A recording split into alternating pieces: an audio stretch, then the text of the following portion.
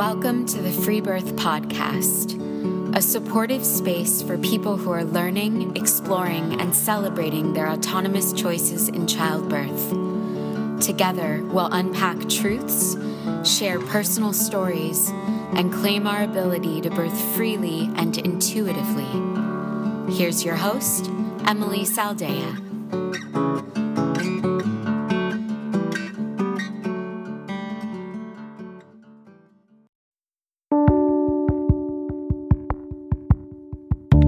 Today on the show, we have Sirgun Karkalsa from Arizona, who after a home birth transfer with her first child, decided to free birth her second child with just her husband. After carrying past 42 weeks, her nervous midwife called 911 towards the end of her labor, and Sirgun experienced a dramatic transfer, resulting in unnecessary intervention and obstetrical abuse. Thankfully, following her intuition with her second pregnancy, she tells the story of her healing and powerful birth at home on her terms.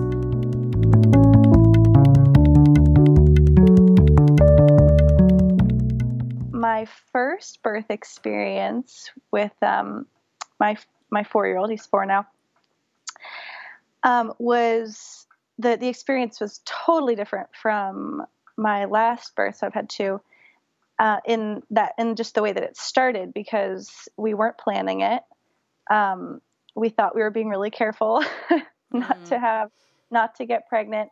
I was about a year into my marriage, little less. And we were both older. My husband's 6 years older than I am. I was 28 at the time. So it wasn't like a bad time to have children, or, it wasn't like we felt unprepared to do that, but it was just a surprise. And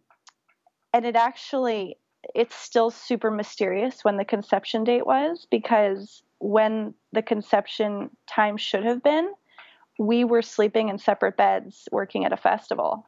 So it was like just super mysterious. Interesting. And when I got home from the festival, I was used to being really tired after working there, because it's super long hours and a lot of interaction with people, which is difficult for me, that much of it. And so I'm used to getting back and just kind of sleeping for a few days, right? But the tiredness did not seem to go away. And I'm here, I'm wondering, I'm like, gosh, do I have like some sort of flu, or, what's going on? Because I've never been pregnant, so I didn't know what that felt like. And I wasn't really keeping, super great tabs on my cycle or anything like that, because it had been irregular. And anyway, I can't remember how it occurred to me to take a pregnancy test, but I just decided to get one and, peed on the stick and whatever, and it came out negative. And I was like, oh, okay, well, gosh, I ruled that out. Then I seemed to be getting, a little bit nauseous. And so I was like, well, you know what, I'm just going to go and see the OB, and get like a definitive test, because, you Google and it's like, yeah, pregnancy tests aren't always accurate, whatever. So I go to an OBGYN back when I thought that was a necessary component in women's health. And I peed in their cup and, came back and said, "You're pregnant." And right from the moment they said that, I was just ecstatic. Nice. It was, because that can go either way. Yeah. Exactly. It was a surprise, but it was like such a, just to know, first of all, I felt, like, oh yeah, I'm not ill. But yeah, that was really exciting, because I don't think otherwise, I would have known when a good time to get pregnant was at that stage. Yeah, sometimes they have to decide. Yeah. So yeah. And I think, I'm not sure, it might have been the next checkup. It was either that one or the next one where they no, it was probably the next one where they just scheduled me for a sonogram. Right. Mm-hmm. And so I did that, and I got the picture, and I thought it was so cute and whatever. And, anyway, when I went in for, that checkup with the sonogram, I remember the woman, she wasn't the OB/GYN, she was like the assistant. And I remember just getting like not a very good vibe for what I felt like was going to be the continuation of that care. And, she was talking about like the hospital birth, and I can't remember the exact wording, that kind of turned me off, but it was like, I think I'm gonna move along. So, yeah. And a lot of people in my community. So I live in a Sikh community, in like a Kundalini yoga / Sikh community in Phoenix, Arizona. And I didn't live actually physically in that community, like neighborhood wise at the time. We were about 15, 20 minutes away in North Phoenix, but now I live like right here. That was another difference between the two births, is just a different house and different community around me.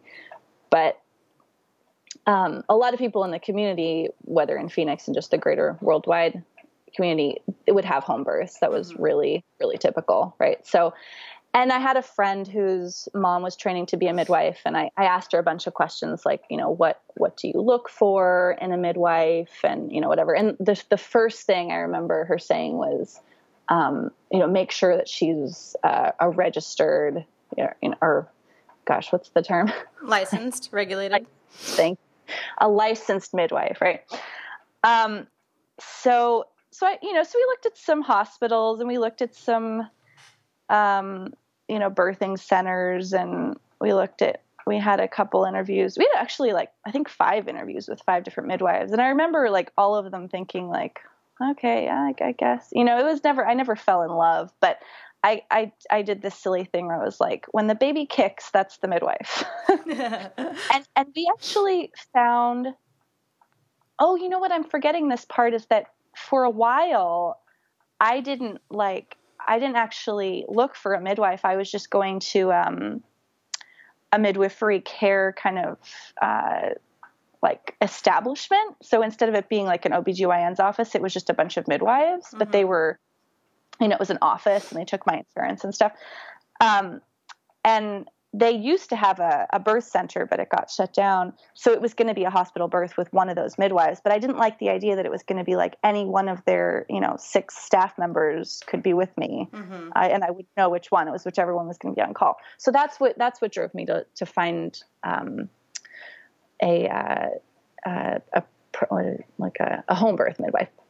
So anyway, when the baby kicked, it landed on this woman during her interview with her, and she seemed nice, and I liked her office, and her husband did this kind of healing modality that I got for free, and that was I thought that was a cool perk, and it seemed to be going fine. She was really laid back. I was taking Bradley classes, which was somewhat informative, I guess, at the time. I think the general theme of this pregnancy was just learning.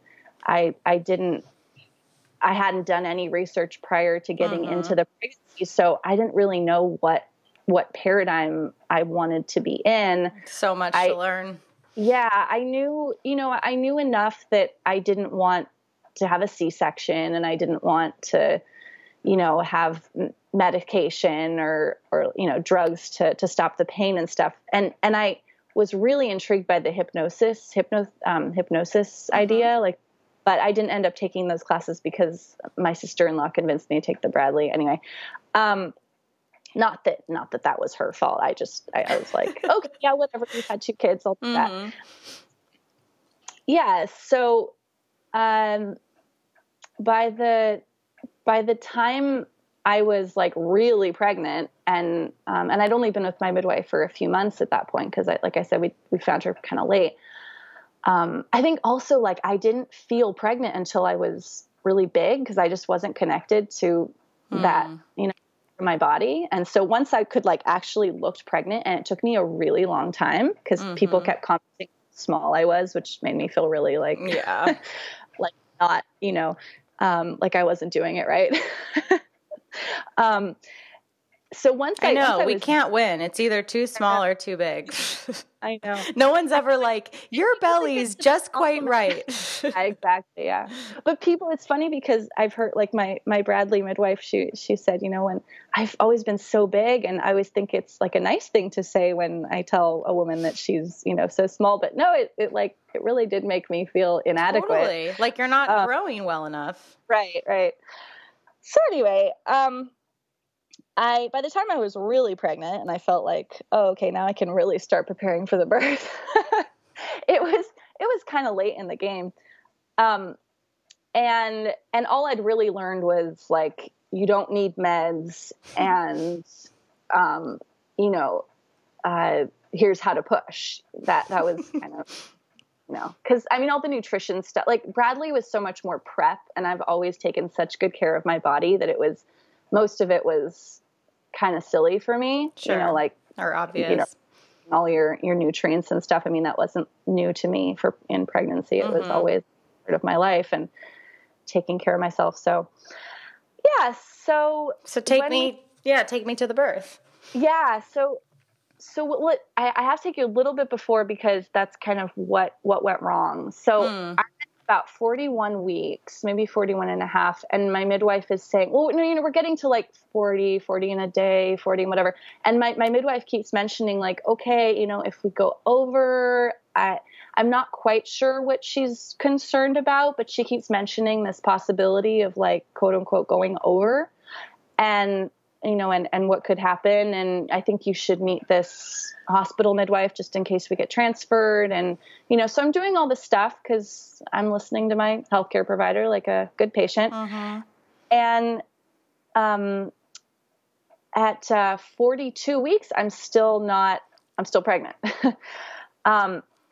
So at that point, I went to do the hospital, no stress test or whatever. Yeah, they checked the fluid and whatever. And I think I'd actually done it twice before the baby was born, because she wanted me to do it every like 2 or 3 days, something like that. And I mean, at this point, because she's having me do all this stuff, it's kind of like a doctor prescribing medication to you. You assume that there's something wrong with you, because your doctor is concerned, right? Or, my midwife was concerned. So I'm thinking like, my gosh, is my body going to be able to birth? Am I, all these like stupid things are going through my head. Am I going to be pregnant forever? Like, is this baby really going to come out? At 42 weeks and I think it was either 2 or 3 days. Well, at 2 days, I thought I was going into labor, and then it didn't end up being labor. And then 3 days, it was like, okay, this is definitely happening. And my midwife came in the morning, and I was, I was relaxed and nice, and I was playing my music and whatever. And I remember her saying about the music, she was like, are you going to play this the whole time? And I was like, why? And she goes, oh, I think it's going to put you to sleep. And she was really concerned. Yeah. She was really concerned that I was going to get too relaxed. And that's so weird. I know. It's like, that was like number one, what went wrong. You're like, way to kick, baby. Yeah, it was like, because that was when I envisioned my birth, the soundtrack to it was, I'm a musician, right? Yeah, so of course. The soundtrack to it was number one on my list. I ended up changing it to it was mantra music. I ended up changing to some other like really like kind of more high energy mantra music, but I remember that really changing the energy of it. I had a birth tub. My husband set it up. He like did a whole bunch of stuff while I was birthing. He changed how the refrigerator door opened. And he doesn't like sitting around. So, but yeah, she went and picked up her daughter from school and whatever, and was, I could kind of tell was like, okay, this is going to be a long, she's thinking like, this is going to be a long birth. So I'll just get out of here and see if it progresses. And the whole time she's, doing paperwork and stuff. And I remember that making me feel a little bit uncomfortable. By the time it was getting really intense, I remember feeling like, oh my God, what is going on? It was like this sense of panic, like I was being electrocuted or something, and I was being repeatedly electrocuted. And I like in my thighs. It actually felt that way. And you were 42 and you were past 42? Yeah, it was 42 in 3 days by like the medical, you know, and way she of was counting. willing to stay with you? I can't remember what. She might have smudged the numbers or something. No. She actually, and if I had known more, I would have helped her to do this, but she actually gave me the opportunity to do that. And I didn't get it because I'm such like an honest, you know, I'm like the teacher's pet that sits in the front row that used to, you know, so, you know, when somebody, you were like, lie. Of course I wouldn't do that. And why would I do that? You know, I understand what the importance, if I had understood what the importance of doing that was, I've been like, yeah, who cares when I got pregnant? And, but I didn't at that time. And, I think the law in Arizona is that she could stay with me, but I had to okay it. Like I had to understand that I had gone past my due date and that, you know, that it was risky. That, you know, that was the thing. And she at that point was like super vigilant, had to be super vigilant because if anything went wrong, she would be in big trouble, you know? So she was under a lot of pressure because of the laws. So it was like, it was a bad situation. And I wish she had also just been honest with me about, you know, this is what I'm dealing with. And, you know, I mean, I understand like midwives can get into some, you know, big legal trouble that doctors can't.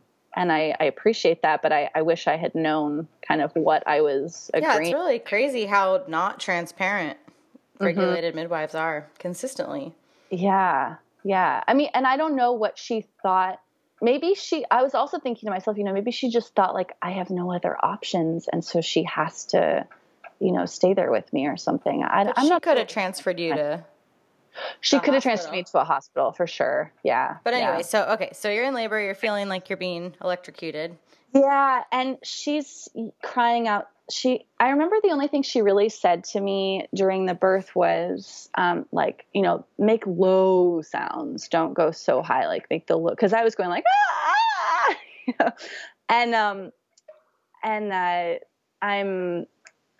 I'm like right before transition at this point because I remember she asked me, do you need to pee?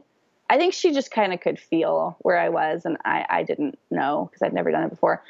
Going to the bathroom, cause I said, yeah, sure. I'll pee. She was like, why don't you just try? So I'm trying to pee and she's like, she gets her assistant. I really liked her assistant a lot better than her actually too. And, she put the, you know, cause she was checking me with the Doppler the whole time, obviously, cause she's a licensed midwife. And, she was noticing some heart decelerations while I was transitioning on the toilet.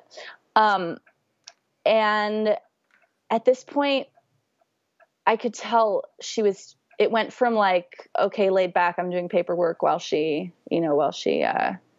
goes through her labor to like high emergency alert. And so she went and she got an oxygen tank, which ironically she had borrowed from another midwife that I had interviewed, and it was empty. So, which I guess was kind of a blessing in disguise because I learned about oxygen later, but, you know, she didn't have the oxygen tank, so that must've freaked her out. And then I remember her telling her assistant to call an ambulance.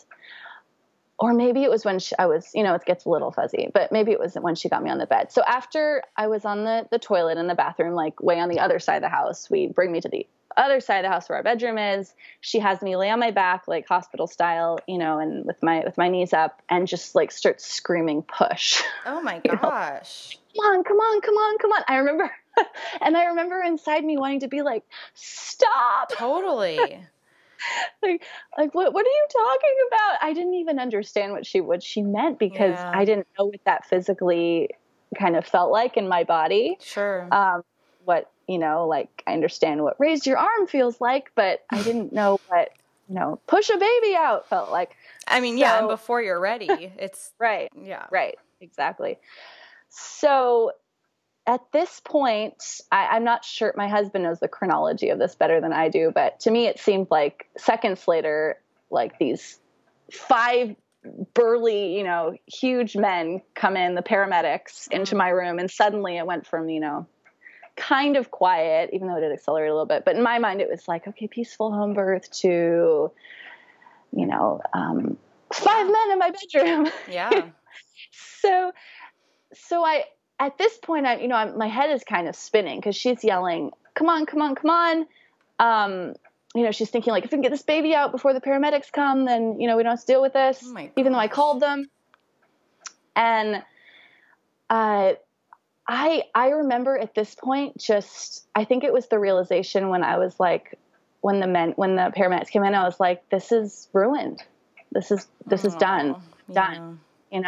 I give up. I can't do this, I guess, and so I really even though it might sound like I blame my midwife, I really don't. It was totally like an internal thing that happened with me that really made this birth not the way that I wanted it to go. Well, so and it's really hard in the actual experience of it, and for a long time afterwards. I think it's really hard to see kind of the forest from the trees there, that she created an emergency based on the rules and regulations that handicap her, the fear that she has around birth, all the pressures around you being past 42. Like, it's not like it's about somebody's fault. It's a complicated situation.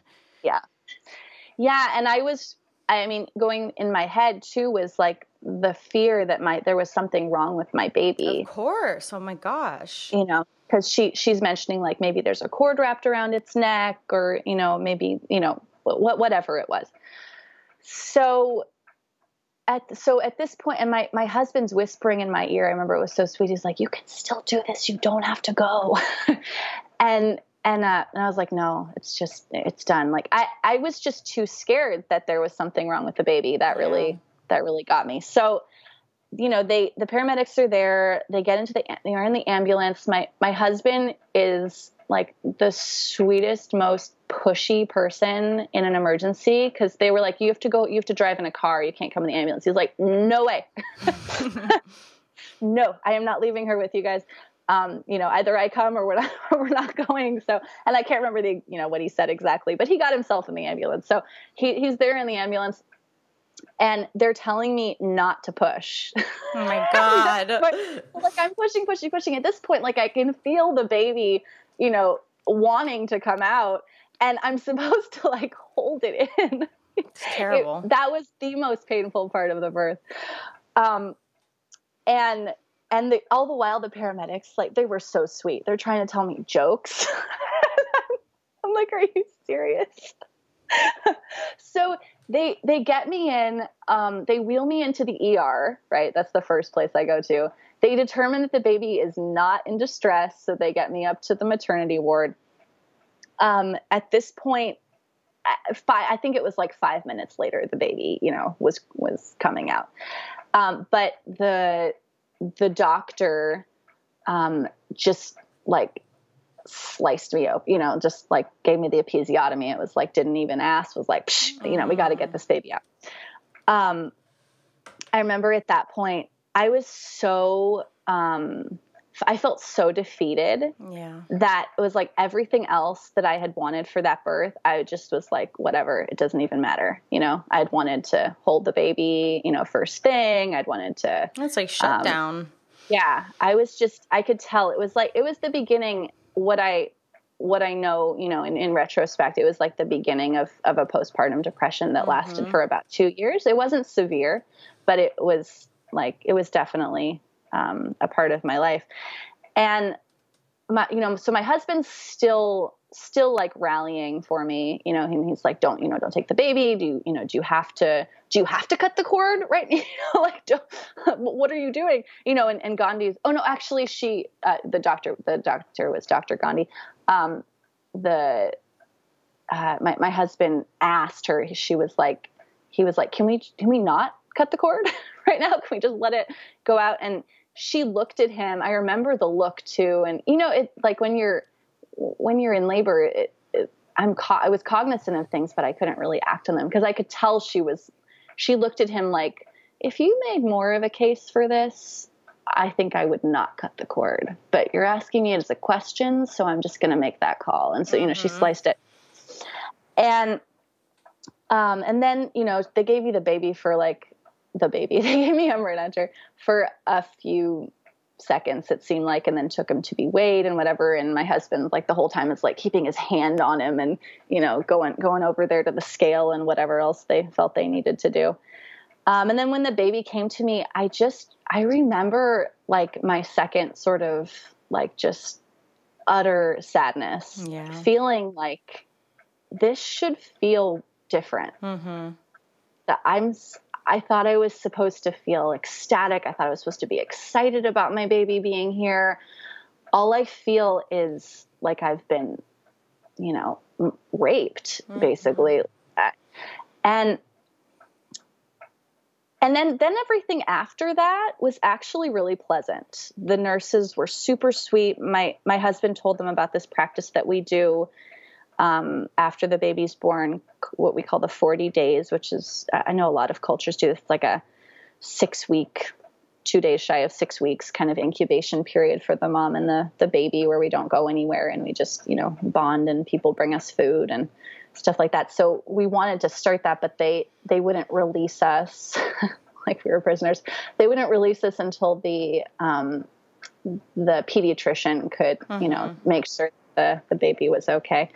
So he was like, so my husband made sure that we had, at least a room where no nurses were coming in and out of. And they put us at like if you mention like religious beliefs, I feel like people take you really seriously. Oh yeah. So we were at the end of the corridor. There was one nurse that was allowed to come in, but anybody else had to clear it with her first. And she would ask us before anybody else came in. Nice. So it was nice. And, it was at that point, because so much had gone wrong, I really didn't want to go home. I really didn't want to sleep in the bed that I had been, laboring in. So then my husband went back to the house and cleaned everything up. And got he's so good. Yeah. Because he knew if I went back and the pool was still up and stuff, it would just so hard. And I also needed clothes because I was naked. So when we went, I think maybe at the point when I got in the ambulance, I was wearing like a long shirt or something, but that was because my midwife put it on me right before I got in. So yeah, that was my first birth. And for the longest time afterwards, I remember thinking, thank God she was there, because what if I had been, I don't even know what the other scenario would have been, but there could have been something wrong with my baby. And if she hadn't made that call, then, imagine what could have happened. I mean, I probably would have stayed in that state forever. That probably would have been my story about that forever if I hadn't done more research and wanted a different experience the next time.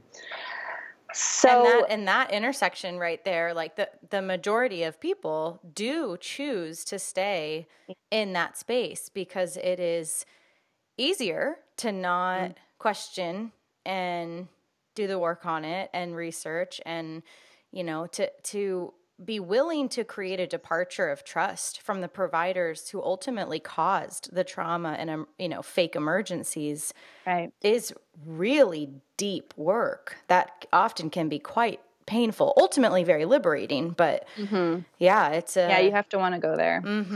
Yeah. Yeah. And I did. I wanted a different experience. And part of the reason for me, so for a long time, I didn't want any more children because I was like, I don't want to do that again. And also because the birth experience was so traumatic for me and for my son, because when you think about it, he was stuck inside me for over a half an hour, like in the birth canal, because of that ambulance ride. And I can see it in his personality, just like when he was born, he was so upset. He didn't want to be swaddled. He didn't want to be constrained ever. And I can't say for sure that wouldn't have been part of his personality before, but I really feel that it had something to do with the way he came into the world. Sure. So yeah, when actually part of my healing process is, this is funny, it was watching the Duggars. I don't know. Have you ever seen that show? No, I don't know. It's like 20, I don't know what they got up to. I mean, 19 kids and counting. It started as like 16 kids or whatever. But I was watching this show of like, cause I'd always wanted a really big family, but I didn't know what people had to go through to get there. Yeah. And so anyway, I watched the show and I was like, it would be really nice to have more kids. So, the next conception was a conscious one. And how many years after? Conception 2, but yeah. And you felt ready. Yeah, I felt ready. My first son was sleeping through the night at that point, and he was mostly out of diapers. And, yeah, I felt like I wanted to bring someone else into our family. And I felt like there was somebody. So this is from like on a spiritual level, I guess, when the pregnancy happened, both my husband and I really felt like we were having a girl. And somewhere in the middle of the pregnancy, we were like, wow, it changed. It's somebody different. So I felt like there was still somebody that wanted to come. I still feel like there's another one that wants to come. Yeah. Yeah, we'll see. My husband might not be ready for that one, but yeah. Anyway, so I felt like there was another soul that wanted to come into our family. And so we tried for a while. I had to make some adjustments to my diet, which ironically was kind of more of a return to how I was eating before I was married. But I wasn't eating very well after pregnancy, and I was kind of all over the place with my, like, trying stuff and whatever. And maybe if I do this, I'll feel more energetic and whatever. Cause I was really lethargic in the first year of our Renenter's life. So anyway, I changed a few things in my diet, and I was eating a lot more fresh food and stuff like that. And a nutritionist helped me. And we conceived, and we were really excited. And this is more of like a Kundalini yoga thing. We keep it a secret. We're supposed to keep it a secret for the first 120 days after conception, which I was so excited about being pregnant the first time, I didn't do. And then the second time around, I really did try, but because I had already been pregnant once, it was so obvious. Well, I know about the 120, like when that's when the soul comes in and all that stuff, but I had never heard that you were supposed to keep it a secret. Yeah. Yeah. So the idea is that's kind of the time period where if something were going to happen, most likely it would, if the pregnancy were to end, that's kind of the window. And the other thing is just that it's kind of like this sweet little secret between you and your baby and your, and the father. And, yeah, so it, people definitely do it. And I tried, but I remember at some point, maybe in like it was pretty close, but my friend just blurted out, she's like, congratulations. And I got so alarmed because I wasn't, super self-aware that I was showing. I was like, who told you? It's like, I'm an architect. I notice how things, and you pop sooner with the second. Yeah. Yeah. Yeah. And I always wear kind of flowy clothing anyway, but yeah, it was pretty obvious. So anyway. At what point in this process did you start to think, I'm not going to go back to that midwife, and wait a minute, I'll even go a step further and do this myself? Yeah. So when I had an inkling that I was pregnant was at this festival we go to in New Mexico, summer solstice. And I had just missed my period. And since having my first baby, my cycle was more regular. So I noticed. And I was thinking, oh my gosh, I could be pregnant. I could be pregnant. This is so exciting. And towards the end of the festival, I was feeling more tired. And I started like not wanting to eat the food that I brought for myself, because I brought myself special food. And, you know, I was noticing, I was like, yeah, my body is kind of different. And on the way home, even before I quote unquote knew I was pregnant, I asked my husband, I was like, how would you feel about just doing it, the two of us, you know, just doing the birth, the two of us? And it was kind of like you know, my husband and I talk about possibilities all the time, and, you know, we don't always do them. So it wasn't like I definitively decided at that moment, but I had that idea then. And when I got home, I was still in the mindset of like, I need, you know, proof. So I immediately, when we drove home, because he didn't want to, you know, we were camping and stuff. He didn't want to deal with going to another, like a clinic while we were in New Mexico and whatever. So I waited till we got back, and I went to a little like midwifery clinic thing, and it was positive, and I was pregnant. I was so excited. And at that point, I wasn't really thinking about how I was going to do it, because I knew I had some time. Mm-hmm. But when we did start talking about it, we were thinking, because I hadn't learned what I then began to learn, was, you know, it ended up at the hospital anyway. It ended up costing us so much money to pay that midwife to make a phone call, you know, because we paid out of pocket for the midwifery, for the licensed midwife, and then ended up using our insurance, you know, for the hospital anyway. So it was like, why don't we just go to the hospital first thing? Mm-hmm. They'll pay for it, and we don't have to worry about wasting money, you know, on that. Because what if it happens again? What if I go 42? You know, what if that's just the way I gestate and I, you know, go 42 weeks every time? But that thought was actually what got me thinking about alternative solutions, because whenever we went to a really beautiful looking birth center, and we interviewed this really cool home birth midwife that I had a recommendation from a friend about, you know, and it was really sweet and great. And I did vibe with her. She was also a licensed midwife. It was always like, the question was like, what happens if I go for 42 weeks? Yeah. You know, or like, here's what happened the first time. How would you have handled this? And I remember the birth center we were in like an orientation meeting, the woman being like, well, that's probably how it would have gone down here too, you know? And so at this point I'm like, well, gosh, I don't like any of these options. These are, you know, I don't want to put myself through that again, knowingly. So it was a full moon one night. I was laying in bed and I couldn't sleep, which often happens on the full moon. And I just got up and was like, I wonder if people give birth by themselves and just don't even deal with the medical community. And I came across the Indie Birth website, and another website was like this family.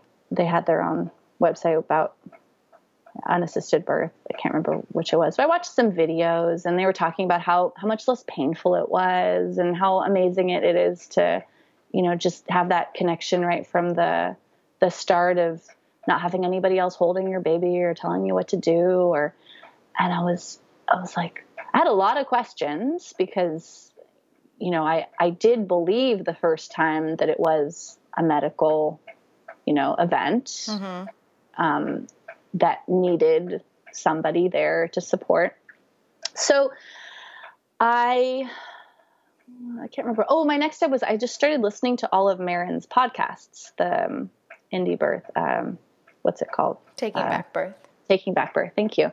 Yeah. So I just, every day while I was doing dishes, I would be, you know, if I was in the kitchen or if I was doing something that didn't require me being attentive to my son, then I would be listening to her podcast, and I started learning a ton of stuff I didn't know. And at this point, I realized what had happened the first time, because the first podcast that I listened to of hers was why she quit being a licensed midwife. Mm-hmm.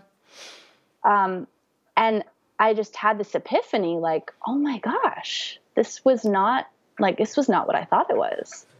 And it completely I like saw the event in a completely new light, and it made a lot of sense how I could avoid it. So the next, after that full moon, I kind of went forward in time, but I think I might've listened to that one midwifery podcast that night. The next morning, I told my husband, I was like, I want to do this. I want to do this alone. This makes the most sense to me because, and he knows me. I do all of my best work alone. I'm a super private, independent kind of worker. I collaborate well with others, but when it comes to like being creative and, getting my ideas and my flow going, I don't like people observing me in that process. Well, and as you're starting to identify why all this horrible stuff went down in your birth, you can start to separate it and be like, wait a minute, it's actually safer to not involve other people. Right. Well, and that realization came a little later. It was kind of like in layers. But I remember the first thing occurring to me was I really should do things the way I feel most comfortable doing them, because it doesn't make sense to, do things the way somebody else feels comfortable with them. So that a friend of mine recently asked me, because she's pregnant and she's thinking about maybe doing a free birth for her next pregnancy. She's not quite comfortable with the idea yet now. She was like, I was just telling her that that's not necessarily why everybody chooses to free birth. But for me, I think that was the most, the biggest reason for me was just the freedom of being able to be alone. Yeah. So yeah, it was really because of that decision, I felt super empowered. I finally understood why women use that word about pregnancy and birth. It seemed like kind of a ruse after my first time. I was like, I don't get it. But yeah, the prenatal period was really sweet. And I just, like really fed myself well. And, I think also part of it was that I knew how to eat being pregnant, because coming out of being a normal or a non-pregnant woman, I guess, I was eating 3 meals a day, and it was really kind of a crazy adjustment to eating all these snacks and things between meals. I really never got used to it my first pregnancy, but second time around, I was lactating my whole pregnancy anyway, but I had been nursing my son. So I was used to, eating frequently and, drinking a lot of water and doing all this stuff. So it seemed a lot like I figured it out. I was like, I don't really need any coaching on this because I know what my body is like doing this now. And I did a lot of meditation and a lot of yoga, things that I was kind of afraid to do the first time because I didn't really trust my body could make a baby the first time, as silly as that sounds. I was afraid that if I, did too much physical activity and this wasn't like anything I was hearing from anybody else. It was just kind of a quirk within myself that I could somehow like mess things up, So I didn't have that the second time around, and I stayed so healthy. I felt amazing. The first trimester was also not as bad. I remember having some like food aversions, and smells from the refrigerator were not so fun, but I wasn't nauseous or throwing up or anything like that. And, so it was a different experience. It was a different experience all the way around. And I was carrying a different baby too. So it was, so when the birth came around, it was funny because I had been so healthy the entire pregnancy. And right when I went into labor, which didn't end up being my actual labor, but it was on the night of leap year, I think, or the night before of leap year of like the end of February. So I was thinking like, oh, this is going to be a leap year baby. This is so exciting. I caught the flu from my husband And I could feel like it just kind of taking over my body as I'm going through these contractions and going, oh my gosh, I don't like, my husband was so sick and tired because he'd been sick for a few days. And I remember being kind of scared, like, okay, my husband is my whole team and he can't even like, sit up for long periods of time. So thankfully the contractions stopped and we went to bed. And about a week later, I was still sick, but he wasn't. I went into actual labor. And by this point, my oldest son was sick as well. So we were like, my husband had recovered mostly. My son had a really high temperature, and I was kind of like on the down part of the sickness, but still like coughing and stuff. So my sister-in-law came and took my son and took him to urgent care, and we didn't end up seeing him for another 3 days because we just felt like we found out he had the flu, and I was nervous about having him around a newborn. Yeah. So he stayed there, and my friend came and like helped my husband just clear the house of all germs and, as much as we could, like cleaning linens and putting pillows out in the sun and stuff like that. And I'm not sure how much of this was actually necessary because one of the doctors that looked at my son later was like, the baby basically had access to that, that flu inside you. So will probably come out immune. But anyway, so we, the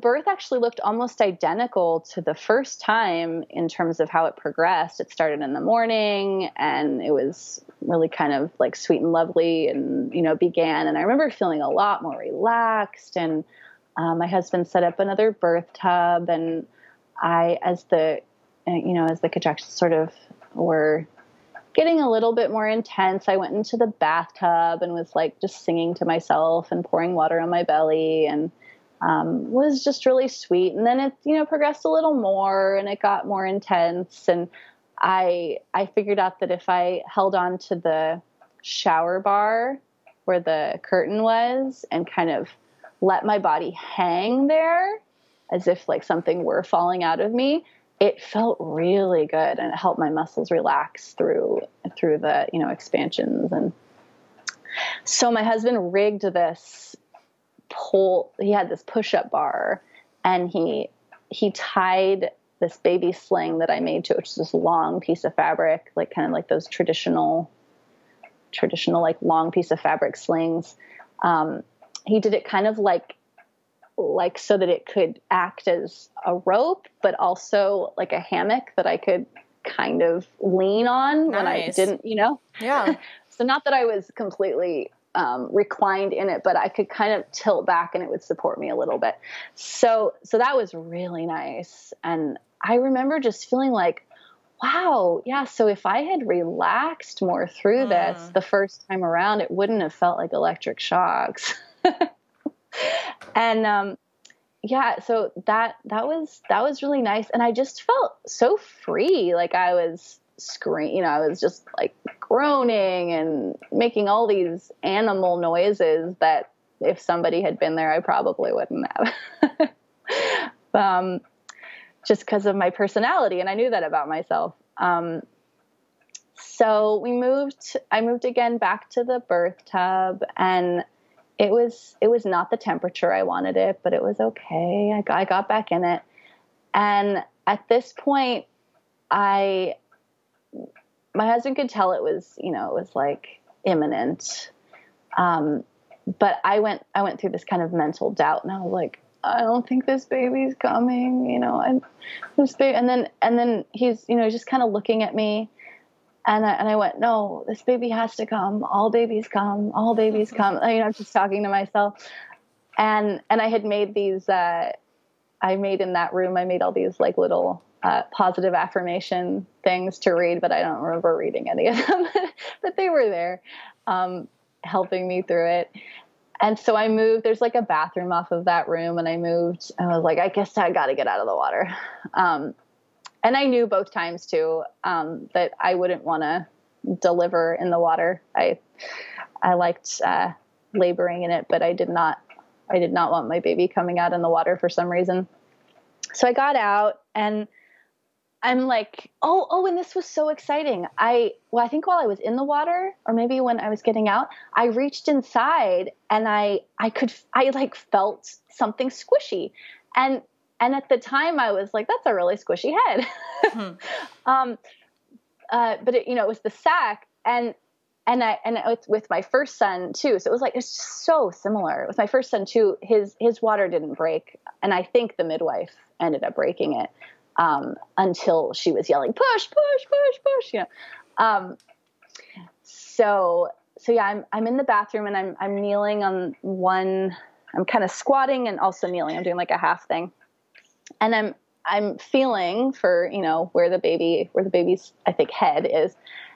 And I remember just feeling like, like kind of just this drop. And it just, the whole, oh no, I reached in and I tore the sac. I remember doing that. I was just like, this needs to get done. And after that, the baby just slid out. I caught him. I didn't know he was a him at this point because, like I had said before, we thought he was a girl the whole time I was pregnant. Maybe I didn't say that, but we did. And I'm holding the baby and I'm like just so proud of myself. I'm like yelling like, I did it. And then I was, I was like, okay, I have to give credit to you too. Like we did it. Baby, you did a lot of work too. But I was just so like victorious feeling. I felt like I had, just done it and completed it. And, it's just this beautiful full circle that, was amazing. And, it took a little while for me to realize that I didn't know what the sex of the baby was for sure. So I looked down and I just started laughing because it was such a shock. It was like, another boy. That's so funny. Plus he looked exactly like my first baby. A little repeat. Exactly. I was like, oh my gosh, same human. So yeah, that was that. And I held him and I kept holding him and I never let him go. And we laid down in bed together and I, delivered the placenta and my husband, went to the kitchen and chopped up little pieces and put it in the freezer for me. Which I did end up taking. And, how did you feel in the coming weeks? I felt great. I felt really, really great. My son slept so well. It was alarming. He slept, I think, that first night and the nights to come, in like 5-6 hour chunks, which I thought was like just kind of crazy for a newborn. And he, up until the point where he started teething at around, it was August, like maybe 6 months, he was the most angelic, like fussless baby. Like until he started teething. Yeah. And then he, and then he was human. Yeah. And your body felt good afterwards? Yeah. Yeah. It still feels raw. It's a big physical thing that you go to. So, I definitely had some healing ahead of me.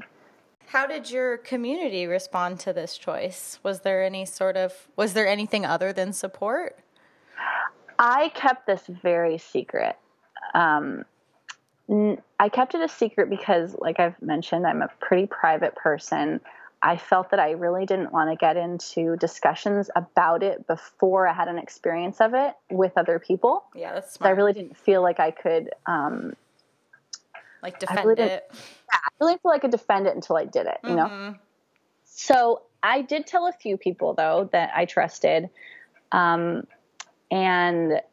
they were supportive, but, supportive because I was an adult and, it's your choice. Not supportive in the sense of like, wow, that sounds like such an awesome idea. I had my neighbor across the street who's actually never had any children. She's so sweet, but she was like really concerned about me because my husband told her, and I can't remember how that came up, but when he did, I was like, why did you tell her? Yeah. But yeah, so they were praying like the whole time, her and her husband. And when I told them a little later that we thought maybe we were just going to have 2 kids, she said, oh, thank God. I don't think I could go through that again. Oh my gosh. Yeah. I mean, the majority of people have been brainwashed to believe that it is, a medical event that borders on emergency, at any given random time. Mm-hmm. And this is people who basically expect you to have a home birth. I think most people view it as a change of location and not necessarily a change of paradigm, so it's nicer to be at home than in a hospital, mm-hmm. but you want the same stuff. Right. You're still going to get the mostly. Ultrasounds and the tests mm-hmm. and the routine stuff. Yeah. And yeah, you're right. Yeah.